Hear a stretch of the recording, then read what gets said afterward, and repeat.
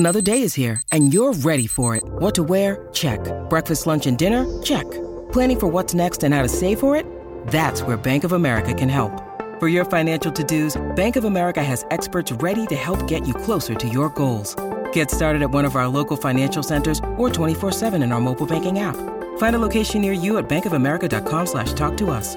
What would you like the power to do? Mobile banking requires downloading the app and is only available for select devices. Message and data rates may apply. Bank of America N.A., member FDIC.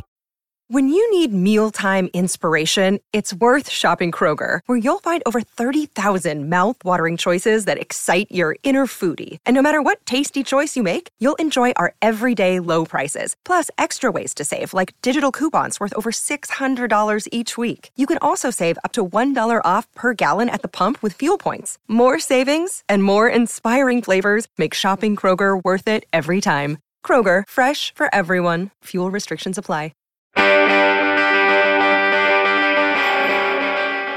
From New York City, this is Lexicon Valley, a podcast about language. I am John McWhorter. I teach linguistics at Columbia University, and you can now buy my latest book, Words on the Move, out from Henry Holt. And also, check out my new TED Talk on why we should learn new languages, even if technology is about to render it less necessary than it's ever been. In any case, I am your host for Lexicon Valley, and this week, at this time, I know what I'm supposed to do the show about. I'm supposed to do something about a certain Mr. Trump, and I guess it would be about how he talks. But you know what? I've actually written a fair amount about that here and there, and I thought that since we've all heard him talking quite a bit these days, and especially since whoever you voted for, whatever your political party, it's probably been a tough several days. I thought, let's do something kind of light-fingered. How about a light-fingered journey through how other presidents have talked? All of them have taught little language and linguistics lessons in random aspects of the way they express themselves. And I got to thinking about that when I put together this show. Now, since the subject of President Obama's talking style has been well covered in many venues. There's actually a whole book about that subject, in fact. And even I have touched upon it in a recent episode of this show. I thought we'd start with the president before him. And that brings us to George W. Bush and his speech. And, you know, I'll bet 9 out of 10 of the people listening are immediately thinking in particular of nuclear, that word that he pronounced. Many of us hear that as a mispronunciation. I barely think we need reminding because it's not as if we're talking about the speech patterns of James Garfield. But just for the heck of it, let's listen to a clip of the way George W. Bush said, and I presume says, nuclear. To abandon their nuclear ambitions. World and nations, to get rid of your nuclear programs. So the question always was back then for we linguistic folk, why does he say it that way? What's up with that? And of course, it isn't only him. I'm sure many of us know people who say nuclear. It's actually quite common. Apparently, Dwight D. Eisenhower said nuclear and must have been okay because for a while he was running Columbia University where I work. And that, of course, makes everything okay. But it's quite common. But why do people say nuclear? Many of us hear it as ignorant. It's actually something based on a rather predictable process, which is that words have a way of starting to look like one another. And we often hear prefixes and suffixes differently than they emerged in a word. And next thing you know, the language changes. With nuclear, it's hard to tolerate it. Nuclear certainly has a kind of corn pone feel, I think, to any American listener. But this is what's up with it.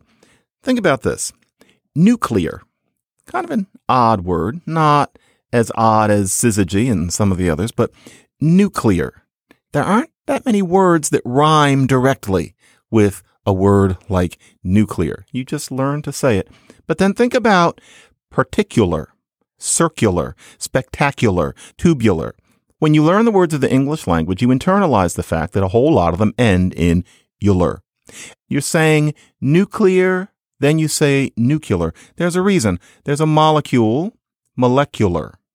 An oculist is, in their way, ocular. You say words like that all the time. It seems like you add a ular. So suppose you're using nuclear and you're thinking about the fact that one can nuke something. Now, of course, that feels slangy to us, but nevertheless, that is in any American English speaker's brain. And so you can nuke things. And so somewhere in your basal ganglia or wherever these sorts of things happen, you're going to be thinking, well, isn't it a nuclear matter, just like something is a molecular matter? And your tongue is so used to saying "ular" because of particular and circular and spectacular. Next thing you know, you're saying nuclear. And evidence that that's exactly what's going on is that a person who says nuclear usually does not talk about a nuclear family. That nuclear is something that we process as having a very different kind of meaning. And people are more given to saying nuclear when the subject actually is nukes. And so you're creating this new word where you think it's nuke and then this suffix ular.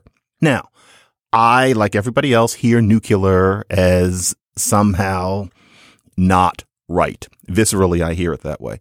But the truth is, that is how so many things that we say have emerged that we have no problem with. And so, for example, burger. If you say fish burger or if you say veggie burger, technically that's wrong. Benjamin Harrison, our 23rd president, would have found that a rather baffling expression to talk about a burger as a patty of meat. It starts with Hamburg, as in the cute German town. City, I think they would call it.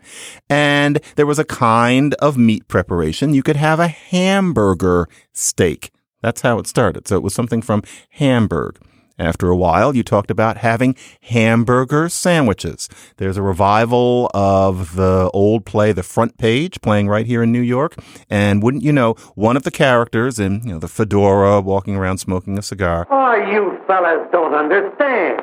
Now, before you go on, would you mind running down to the corner and getting me a hamburger sandwich? That was still a current expression. Now, if somebody says hamburger sandwich, you know that it's going to shorten to hamburger. That's just the way things work. Some of us might remember an earlier Lexicon Valley episode with the back shift, etc. So hamburger sandwich, you know that's going to become hamburger. But then you start thinking hamburger. Okay, well, it's meat. And, well, even though you wouldn't really probably like chopped ham in a patty, it's not something that seems utterly ridiculous. And ham is meat. And so you're thinking, well, okay, it's a hamburger. So next thing you know, burger becomes this sequence of sounds that means a patty of meat. And pretty soon you have a cheeseburger and a veggie burger and a fish burger. But that's not how it began. It was hamburger steak. There was no such thing as a burger in that sense.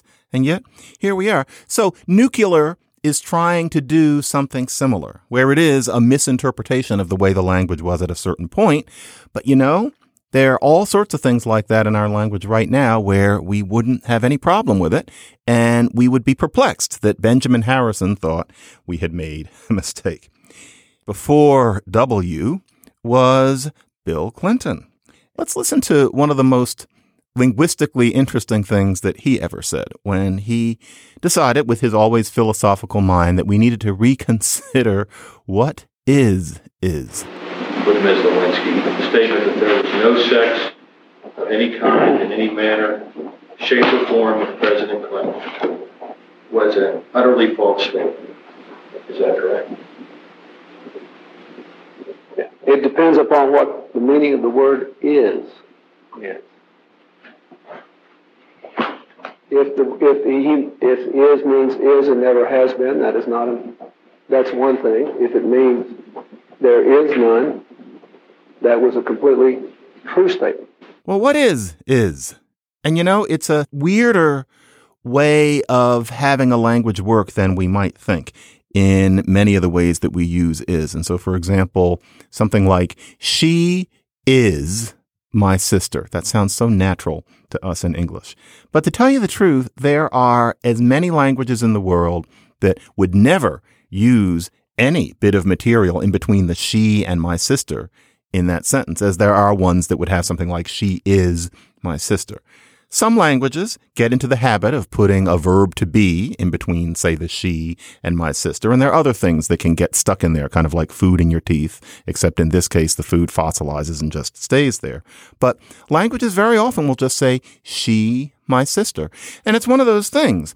We think of it as natural, but you don't really need it. If you say she, my sister, it's obvious that you're implying that my sister is what she is. The juxtaposition pretty much takes care of it. It's an extremely basic relation. And so, for example, in Russian, she, my sister. You don't have to say is. Now, every time I write or say that, I hear from Russian speakers saying, but we do have an is verb. And yes, I know you have yes, but you don't use it anywhere near as much as you would in English. It's only used when you're being especially explicit. Indonesian, you don't have to have it.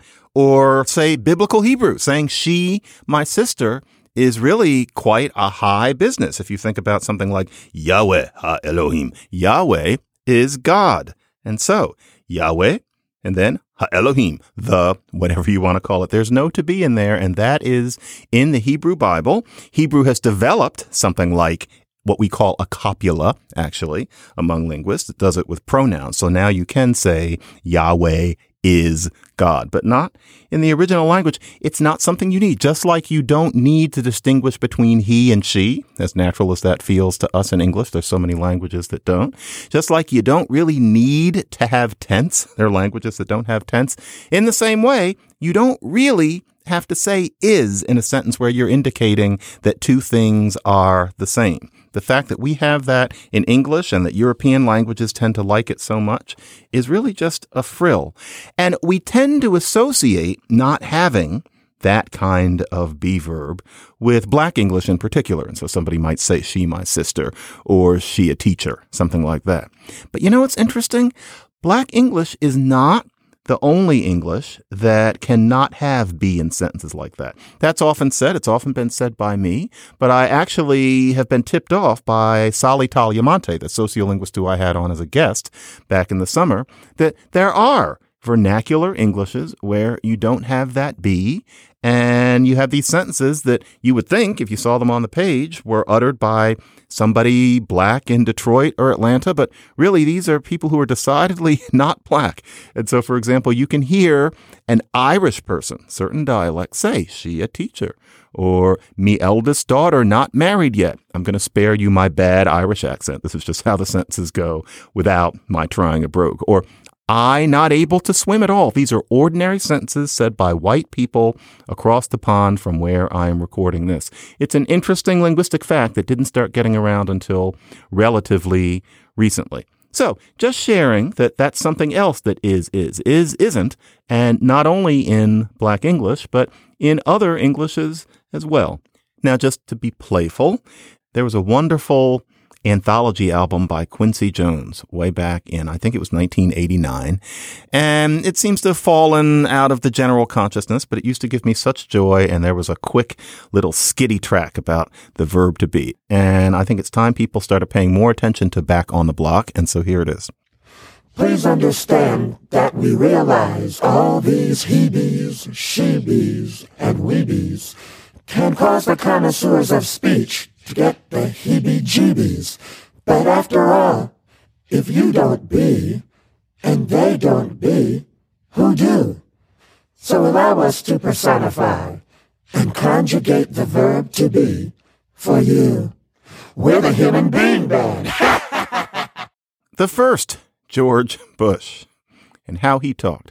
It's interesting. It got around an awful lot that George W. Bush was not exactly a master of words. But the truth is that his father had his verbal tics as well. It didn't become as much of a meme because the media was different then. And I think general opinion about him was different than it ended up being about his son. But he had his ways of saying certain things. And one that I remember finding funny, because it did get around as a meme, is how he pronounced Saddam Hussein's first name. He always had it as Saddam. We're going to get you, Saddam. And so here is a recording. Some of us might now mainly remember it from Dana Carvey imitating him saying it. But George Bush the first really did say it that way. Here it is. And he came back from Baghdad with no progress at all in getting Saddam Hussein to withdraw from Kuwait. Now, the 28 countries with forces in the Gulf area have exhausted all reasonable efforts to reach a peaceful resolution, have no choice but to drive Saddam from Kuwait by force. So, Saddam. But really, that's not how it was pronounced. For example, here is one native speaker of Arabic saying it. Saddam Hussein. And I think closer to that, for those of us who don't speak Arabic, would be Saddam. And that's what we're more used to, not Saddam. So why was Bush saying it like that? And again, some of it had to do with what we're more used to in our language. So Saddam, we can say it, but there aren't many words that sound like that, whereas we're used to Adam and Madam and talking about how somebody had 'em. That's ordinary. And so, for example, if you're reading it, if you're used to seeing this on the page, and let's face it, George Bush probably didn't have many conversations in Arabic with Saddam Hussein or anybody else.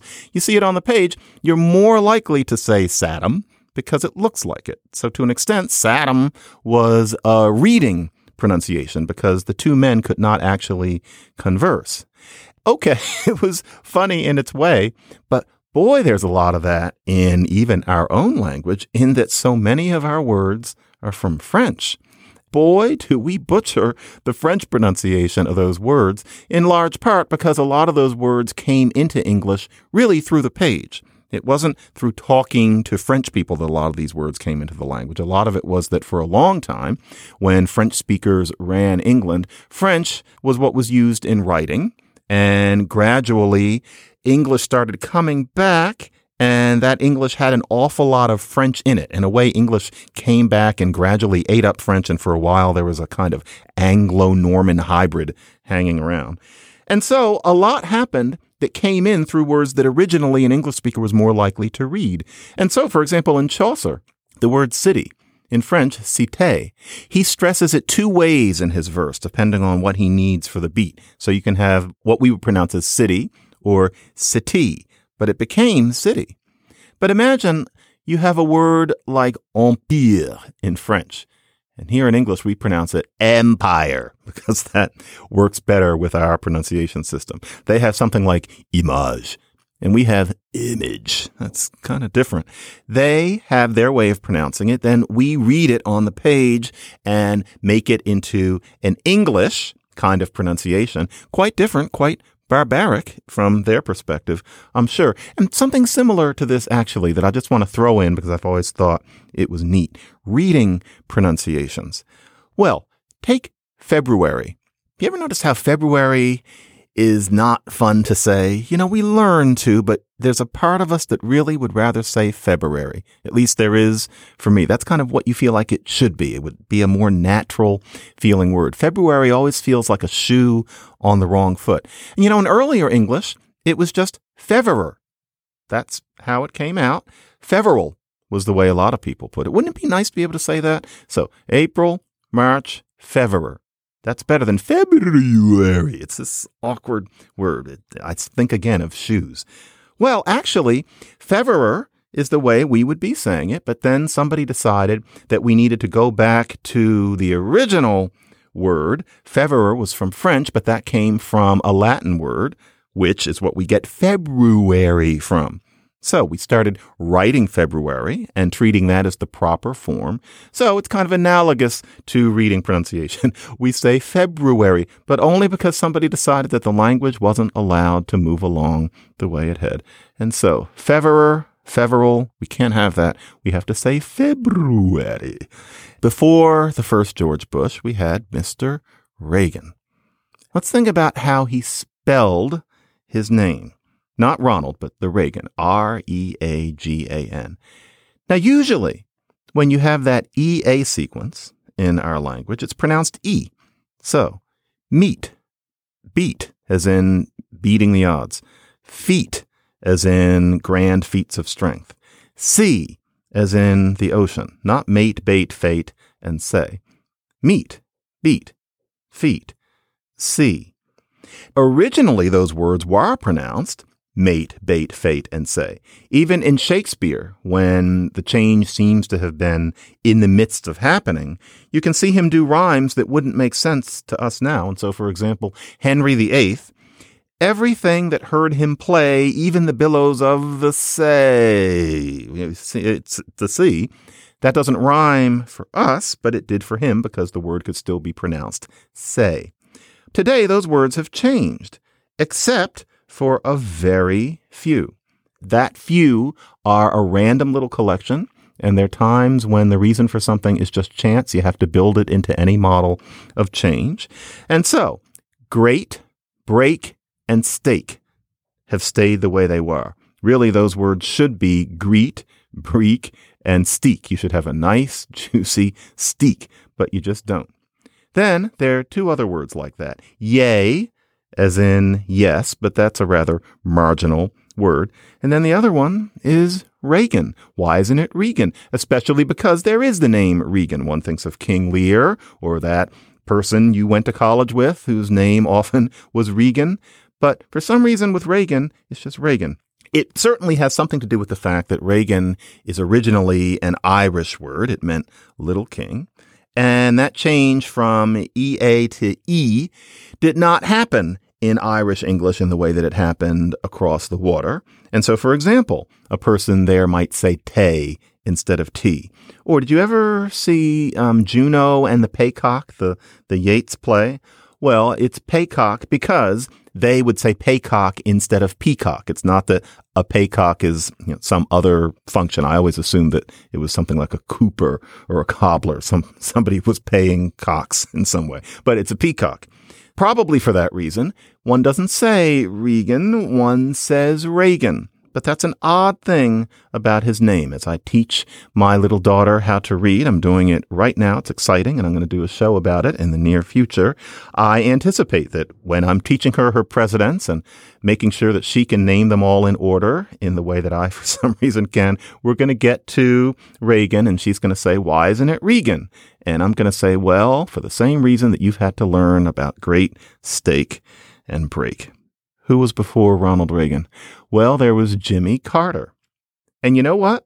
All we need to play for Jimmy Carter is this, which will show that George W. Bush wasn't the only person who had an unusual way of pronouncing nuclear. We insist upon nuclear superiority as a basis for future negotiations.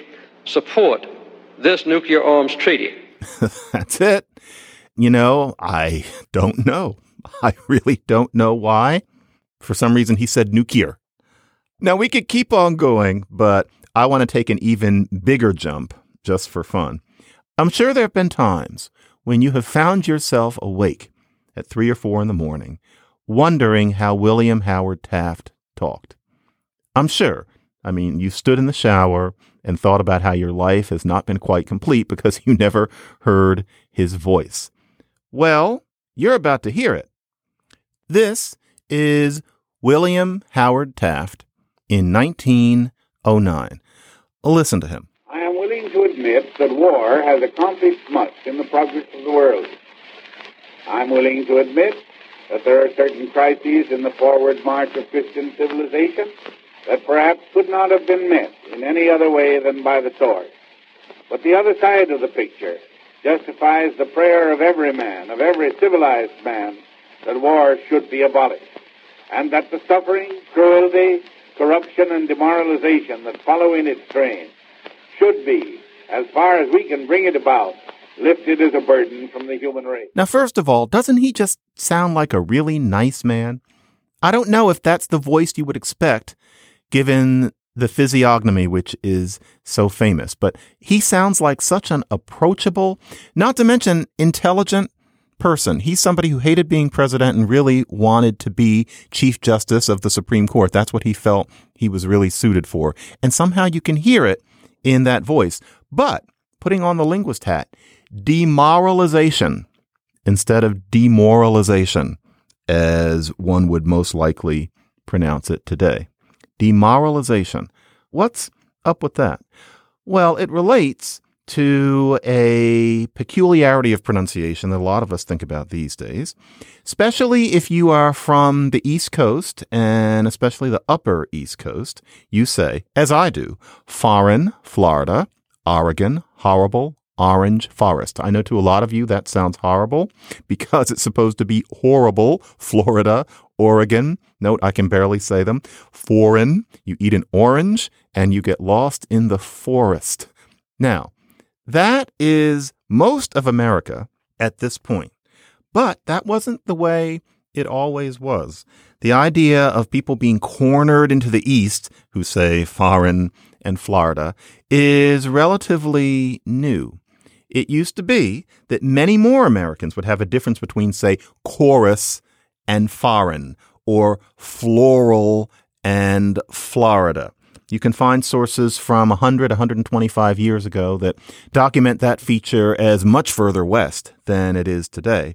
And the foreign, Florida, Oregon, horrible, orange forest, those sound right to me. Those were not the only such words. It was many more words. So, for example, one would talk about morals. One would talk about demoralization. William Howard Taft was from Ohio.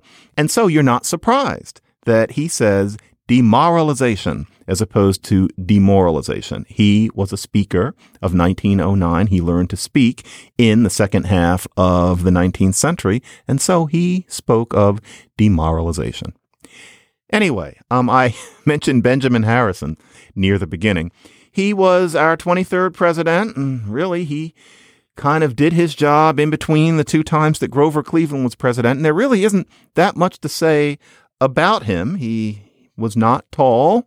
And as I said on a previous show, he married twice and one day he died. But he is the first president that we can actually hear. There's a cylinder recording of Benjamin Harrison.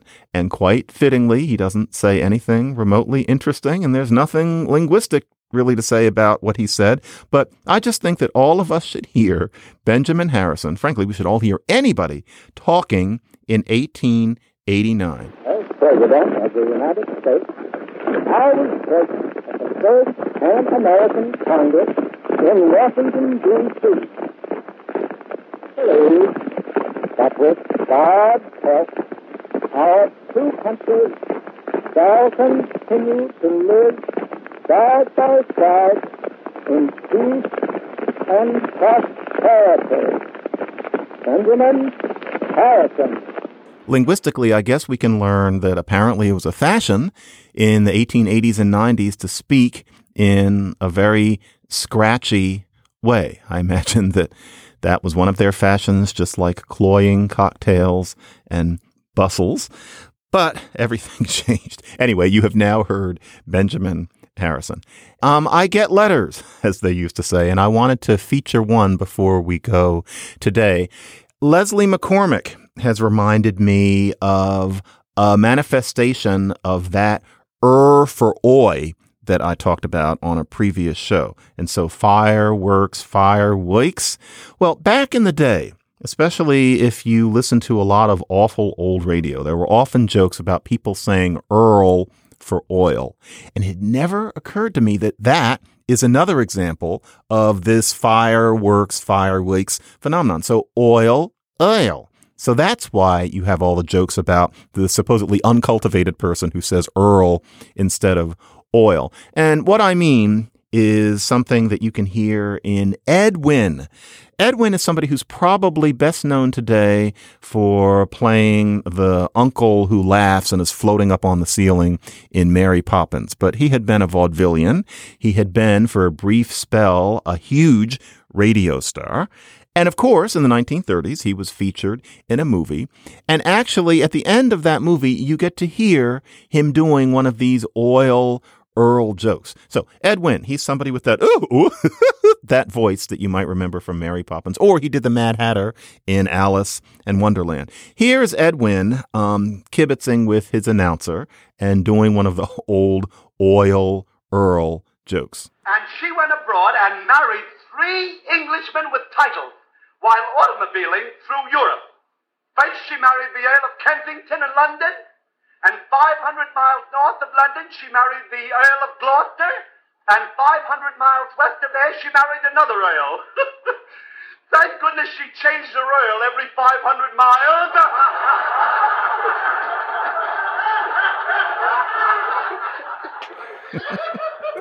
I don't know why, but I find that genuinely funny. It's his delivery because it's not funny at all. In any case, you can reach us at lexiconvalley@slate.com. That's lexiconvalley@slate.com. Follow us on Twitter at Lexicon Valley. Steve Lickteig is the executive producer of Slate Podcasts, and Andy Bowers is the chief content officer of the Panoply Network. This show was edited by Mike Volo. I'm John McWhorter. Thanks so much for listening, and see you back here in 2 weeks.